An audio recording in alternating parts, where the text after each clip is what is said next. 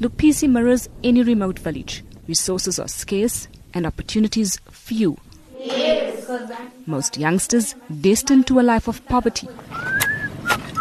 Richard Mabaso is a son of Luphisi. He toiled the soil. But he did a different call. After he got to know about the menstrual struggles of his teenage niece, it developed into the Caring for Girls initiative.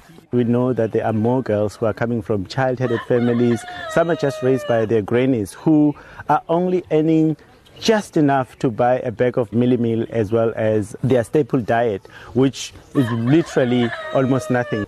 I had to say to myself, I need to do something about this situation, but not only for this village. Mabaso is one of few men who have taken up this female cause. Providing basic sanitary wear for needy girls was the initial goal. Now in its 7th year, the Caring for Girls initiative has snowballed and is actively changing lives by assisting them financially with a tertiary education. There's a multitude of success stories.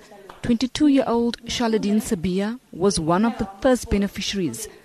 Through the initiative, she was able to pursue environmental studies.